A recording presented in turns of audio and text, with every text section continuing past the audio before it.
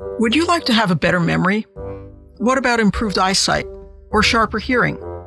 The Apple and Google Play app stores are a testament to people's desire for self-improvement. A search for brain games turns up hundreds of apps that promise to exercise your mind and sharpen your mental skills. But do any of these games deliver on those promises? The field of brain training has attracted controversy as commercial companies heavily market brain training products that aren't necessarily backed by science. Still, many psychological scientists believe that brain training research does hold promise for developing games that can help people, including older adults who want to keep their memory sharp and athletes who want to improve their performance, for example. So, what is the state of that research now? Are there games available today that could really give your brain a boost?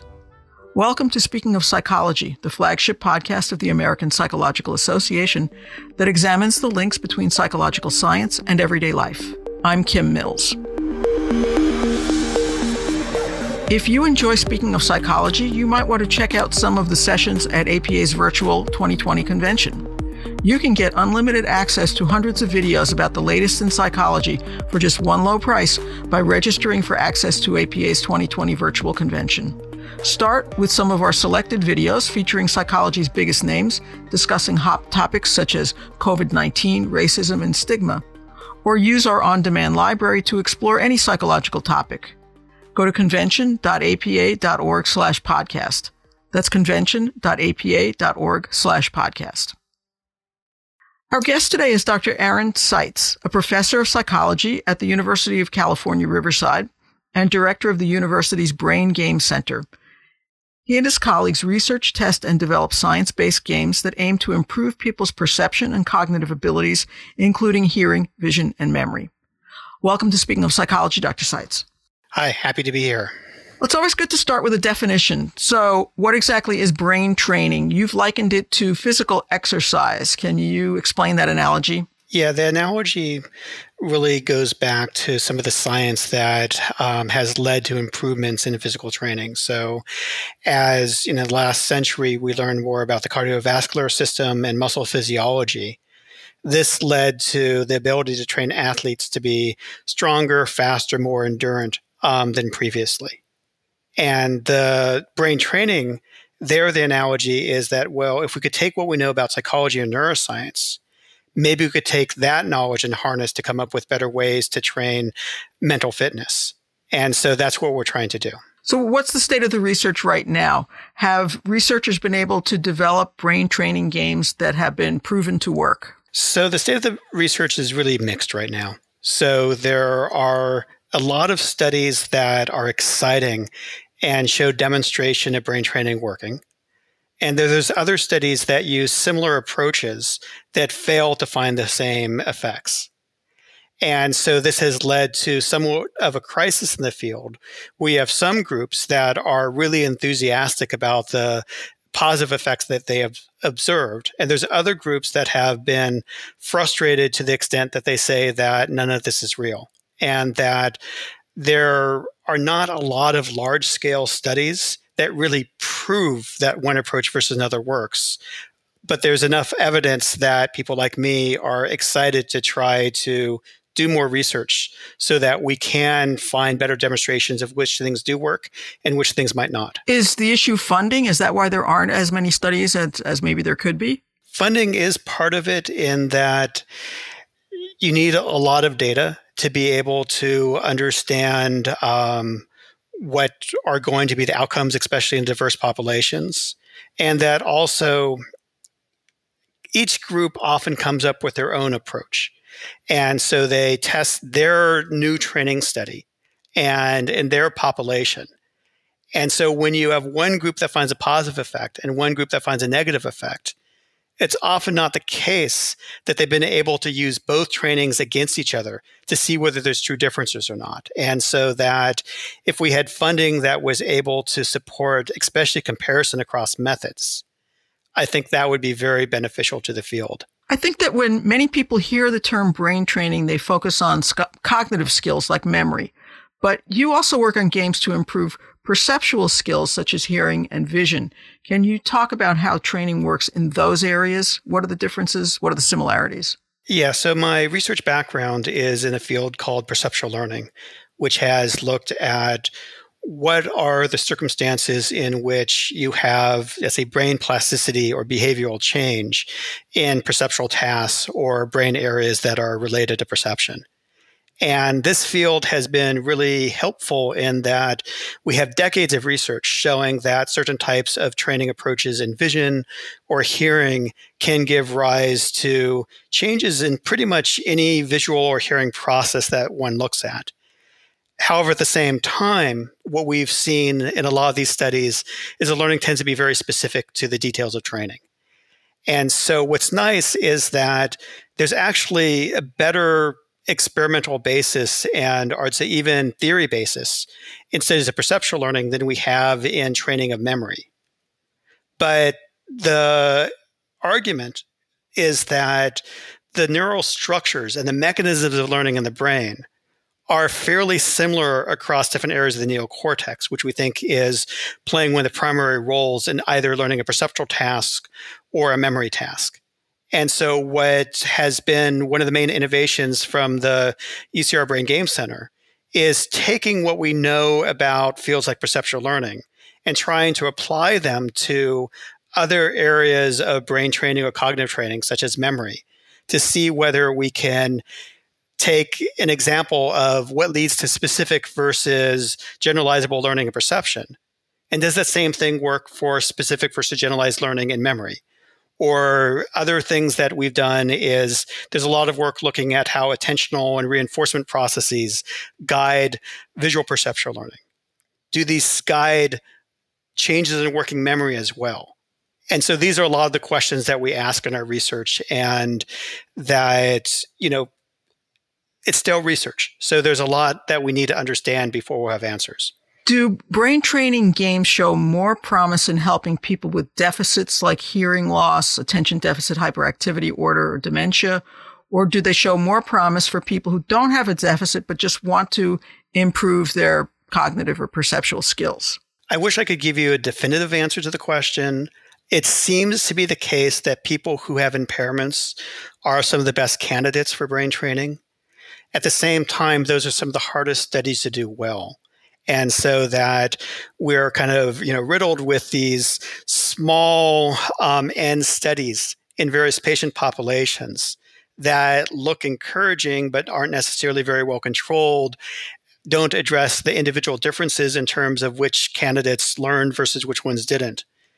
And so it looks really exciting, but we don't have as much data as we'd want. We have tons of data in college students, where college students are about at their peak in terms of perceptual cognitive abilities.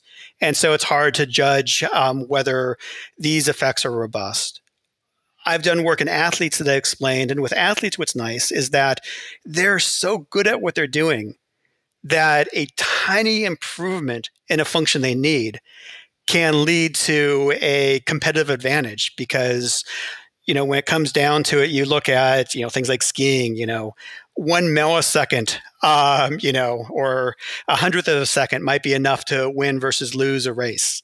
And so that the amount of improvement you need to get that bit, might be much easier to obtain than seeing a big change in a college student. And does this training persist? I mean, you can do a lot of training in a lab and then send people out into the world. Have you looked at people, say, 6 months later to find out, okay, it worked in the lab, but how's it doing in real life 6 months later? So that's where it's different across studies. And that you go back to perceptual learning, there's lots of studies in perceptual learning where people have been brought back 6 months later, even 2 years later, and that the learning effects have been retained. So that's really encouraging. It suggests that in certain circumstances, this could be really long lasting. When you start looking at some of the working memory training studies, well, some of them show that, a month later, a lot of the effects have faded. Others show that there are new positive effects that you could see a month later that didn't exist at the end of the study. And it's something that I want to understand more about. I really wish, once again, that I had the definitive answer of this is the time course of the effect.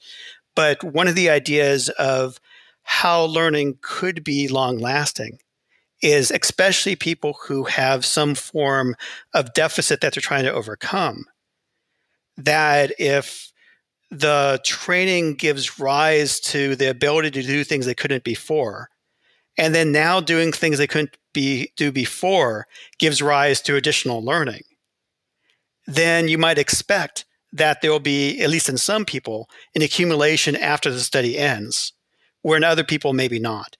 And there's so many of these details that are really encouraging from the perspective of the theoretical ideas of how the training could work, but where the data is insufficient to be able to make strong conclusions.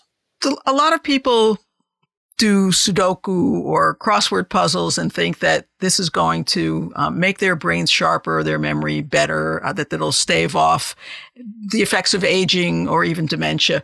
Is there any data that prove that this is the case? Not really. I mean, there are some studies suggesting that it can be helpful. And generally with aging, using one's brain is a good thing to maintain its functionality. And so when you have people who really are inactive, either physically or mentally, those are the people where you see the biggest cognitive declines. At the same time, when you see people who do training studies on Sudoku or crossword puzzles, they often don't transfer to other tasks. And so one of the pieces of advice that I often give when, I give a talk talking about, the brain training studies, and so people say like, well, can we just get your apps and then everything will be perfect? Right now, the apps are still research projects. And so the advice that seems to be best is that if you keep on learning, so you kind of move from one task to another task as you mastered it, that seems to be a good approach to stay sharp. And so that Sudoku and crossword puzzles can be part of that. But once you're really good at Sudoku, doing a lot more Sudoku is probably not going to help you keep sharp. That kind of leads me to a question around a gamification part of your work. So how do you translate basic brain training tasks or exercises into games? And how important is it to actually turn these things into games to make them more engaging, like with fancy graphics and sound and scorekeeping? Do those things help people learn better? Yes and no. So one of the things that we learned at the very beginning is that if you just take a task that has some beneficial qualities and you turn it into a game, that game sometimes can make that task harder. And then the feedback that you get, like the scores, can potentially distract you from what you want to learn. And in fact, one of the experiences I had with a gamified task where I had a child with ADHD come into the lab, and it was a working memory task where you played it by navigating a spaceship. And the child really liked the fact he could make the ship go fast. And so he just zoomed his ship around, didn't do our task at all. And so here, it's a clear example where the game distracts from the learning opportunity because the non-gamified version of that task would not allow that escape. And so the thing which is really important about the game is designing it properly so that the elements fit together to achieve a learning outcome, as opposed to simply having a motivational structure that makes things fun, but that don't necessarily contribute to learning. So you want to be entertaining, but not too entertaining. Well, you could be very entertaining as long as you get people to do what you want. So one idea about the game, which I think is really important, is that it's a way to encourage people to engage with a task in the way that you desire. So you could basically set up a system of reinforcement where their successes are given when they do what you want, and their failures are when they do things that you don't want. And so that you basically are kind of channeling them to a stereotyped set of behaviors that are conducive to learning. And so that you can have a really good, compelling game that does that, but it's really hard to achieve, and that it takes a lot of work. Right now, I understand you're recruiting 30,000 people to take part in an online study to explore whether brain training games can improve people's memory. Can you talk a little bit about this? What questions are you asking and trying to answer? How does this build on studies that have been done in the past? Yes, thanks for the opportunity. In that the study, actually, one correction, it's not to test whether memory training works. Oh, okay. And in fact, the whole design of it is to ask a slightly different set of questions, because I think one of the reasons why the field has not been successful is it's always asking, does this work or does this not work? What we're doing is the kind of focus of the NIH grant that is funding this is mediators and moderators of working memory training. And so the moderators are, what are all the subject differences that might contribute to one person have a propensity to learn and another person maybe not? And so can we understand both, from measures of, personality and use of technology and cognitive baselines, who might be good candidates for brain training? And then the mediators are that we have a bunch of different training conditions, all that are working memory trainings that people are assigned to. And we do have some hypotheses of some potentially being better than others. But at the same time, we think that this will break down differently across individuals. And so what we expect is that maybe person A will learn best from training X, but person B might learn best from training Z. And being able to do a study that could look at these differences, now we might observe that it doesn't work for some people, it does work for others. And then also what working means differs across people. So maybe some people, the benefits are only for other working memory tasks, but that might be good because they were not happy with their working memory prior to the study. Where other people, maybe the benefits are transferring farther to things like fluid intelligence, which has been kind of one of the very interesting outcomes of working memory training. But being able to understand the interaction between the people who are performing the task, the variety of the task, and the set of possible outcomes now makes it so that we hope to be able to resolve the controversies in the study. Because instead of does it work or does it not, it's, well, different people get different effects from different tasks. This sounds like a study that perhaps some of our listeners might want to participate in. Is there a way for people to sign up? Yes. So the best way is to go to our webpage. So I don't know whether I could share a link to a web portal. I think we can put it in the notes with the podcast. Okay, great. So I could share a link to the web portal in the notes. And also we have an article in Scientific American that helps provide some extra information about the study, which also has a link. Okay, we'll include that so people can find that if they want to take a look. So changing the subject a little bit, brain training games have attracted some controversy over the years, and I'm sure that we've got listeners who remember news stories from a few years ago about big companies getting into legal trouble for making deceptive claims about what their products could do.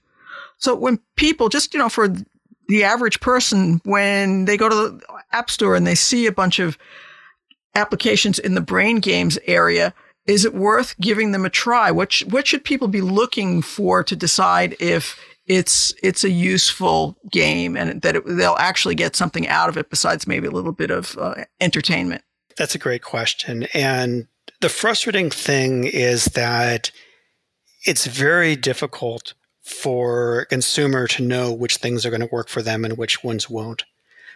That partly is the case that a lot of these products are being sold as entertainment products. And so in response to the FTC actions, there's multiple ways that companies can address that. One way is that they could stop making claims, but still sell something through puffery. So kind of like a Red Bull gives you wings statement that kind of makes you think that it's going to work without stating it's going to work. Then you have other studies or companies that have done clinical trials that are good enough for the FTC, but not necessarily convincing to the scientific community. And then you have other companies. So there's a product by Kelly Interactive that was just approved by the FDA as a treatment for ADHD that has had a great deal of scrutiny.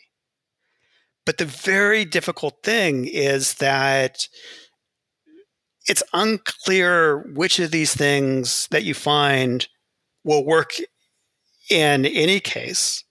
And then it's almost impossible to know which ones will work for you. And so the best way, I think, to proceed is if you think about it as, well, if something doesn't cost too much money and it could help, try it out with skepticism and, do it for a little bit. And if it works and you feel that you're able to better attend to things and better remember things, great. If it doesn't, realize that you didn't know whether it'd work in the first place. You hopefully didn't spend too much money. And that it's like a lot of other self-help things where, it's if you believe strong claims, then you're going to be really disappointed if they fail. If you realize that this is a place where a lot of good people are trying out techniques that might be promising but are unproven, then you could basically try them out and see, how does it work for you? What about the games that your center has developed? Are they publicly available? How can people get some of those? So most of them are free downloads on the Apple App Store and also on Google Play, and that they're available for people to try out. And we're doing work to try to make it so that it's easier to use them. So some of them have really clear instructions. Other of them don't because, right now they're research tools. But our whole approach is that we're trying to design games that are going to have potentially better outcomes. And then we're trying to make them available so that people could try them out and, give us feedback. So some of our studies, like the one that we described before, that's when if you enroll, we'll be able to get all your data and be able to help answer the question, who are good candidates for working memory training? What are the types of outcomes and trainings that will work best for them? How can we personalize these? And then for other studies, they're earlier stage, and we put our apps out there so people can try them out. But we don't know yet, how it's going to work or who it's going to work for. But if you go to our, the webpage is braingamecenter.ucr.edu, and you'll have links there for a lot of the games. So that's easier than telling people to go search on the App Store or places like that. Just go to the UC Riverside Brain Game Center. Yeah. All right. Well, this has been very interesting. I appreciate your time, and I wish you all good luck with your research. I think this is really helpful as somebody who's trying to hang on to what little memory she still has left. I'll try a few of your games. So thank you. Thank you. It's a pleasure being here. For those of you who want to learn more about Dr. Seitz's work, you can also check out the article on the UC Riverside Brain Game Center that's in the January issue of APA's magazine Monitor on Psychology. Go to www.apa.org/monitor. And we will include links to some of the other resources that we've been talking about during the podcast today. You can find previous episodes of Speaking of Psychology on our website at www.speakingofpsychology.org or wherever you get your podcasts. If you have comments or ideas for future podcasts, email us at speakingofpsychology@apa.org. Speaking of Psychology is produced by Lee Weinerman. Our sound editor is Chris Kondayan. Thank you for listening. For the American Psychological Association, I'm Kim Mills.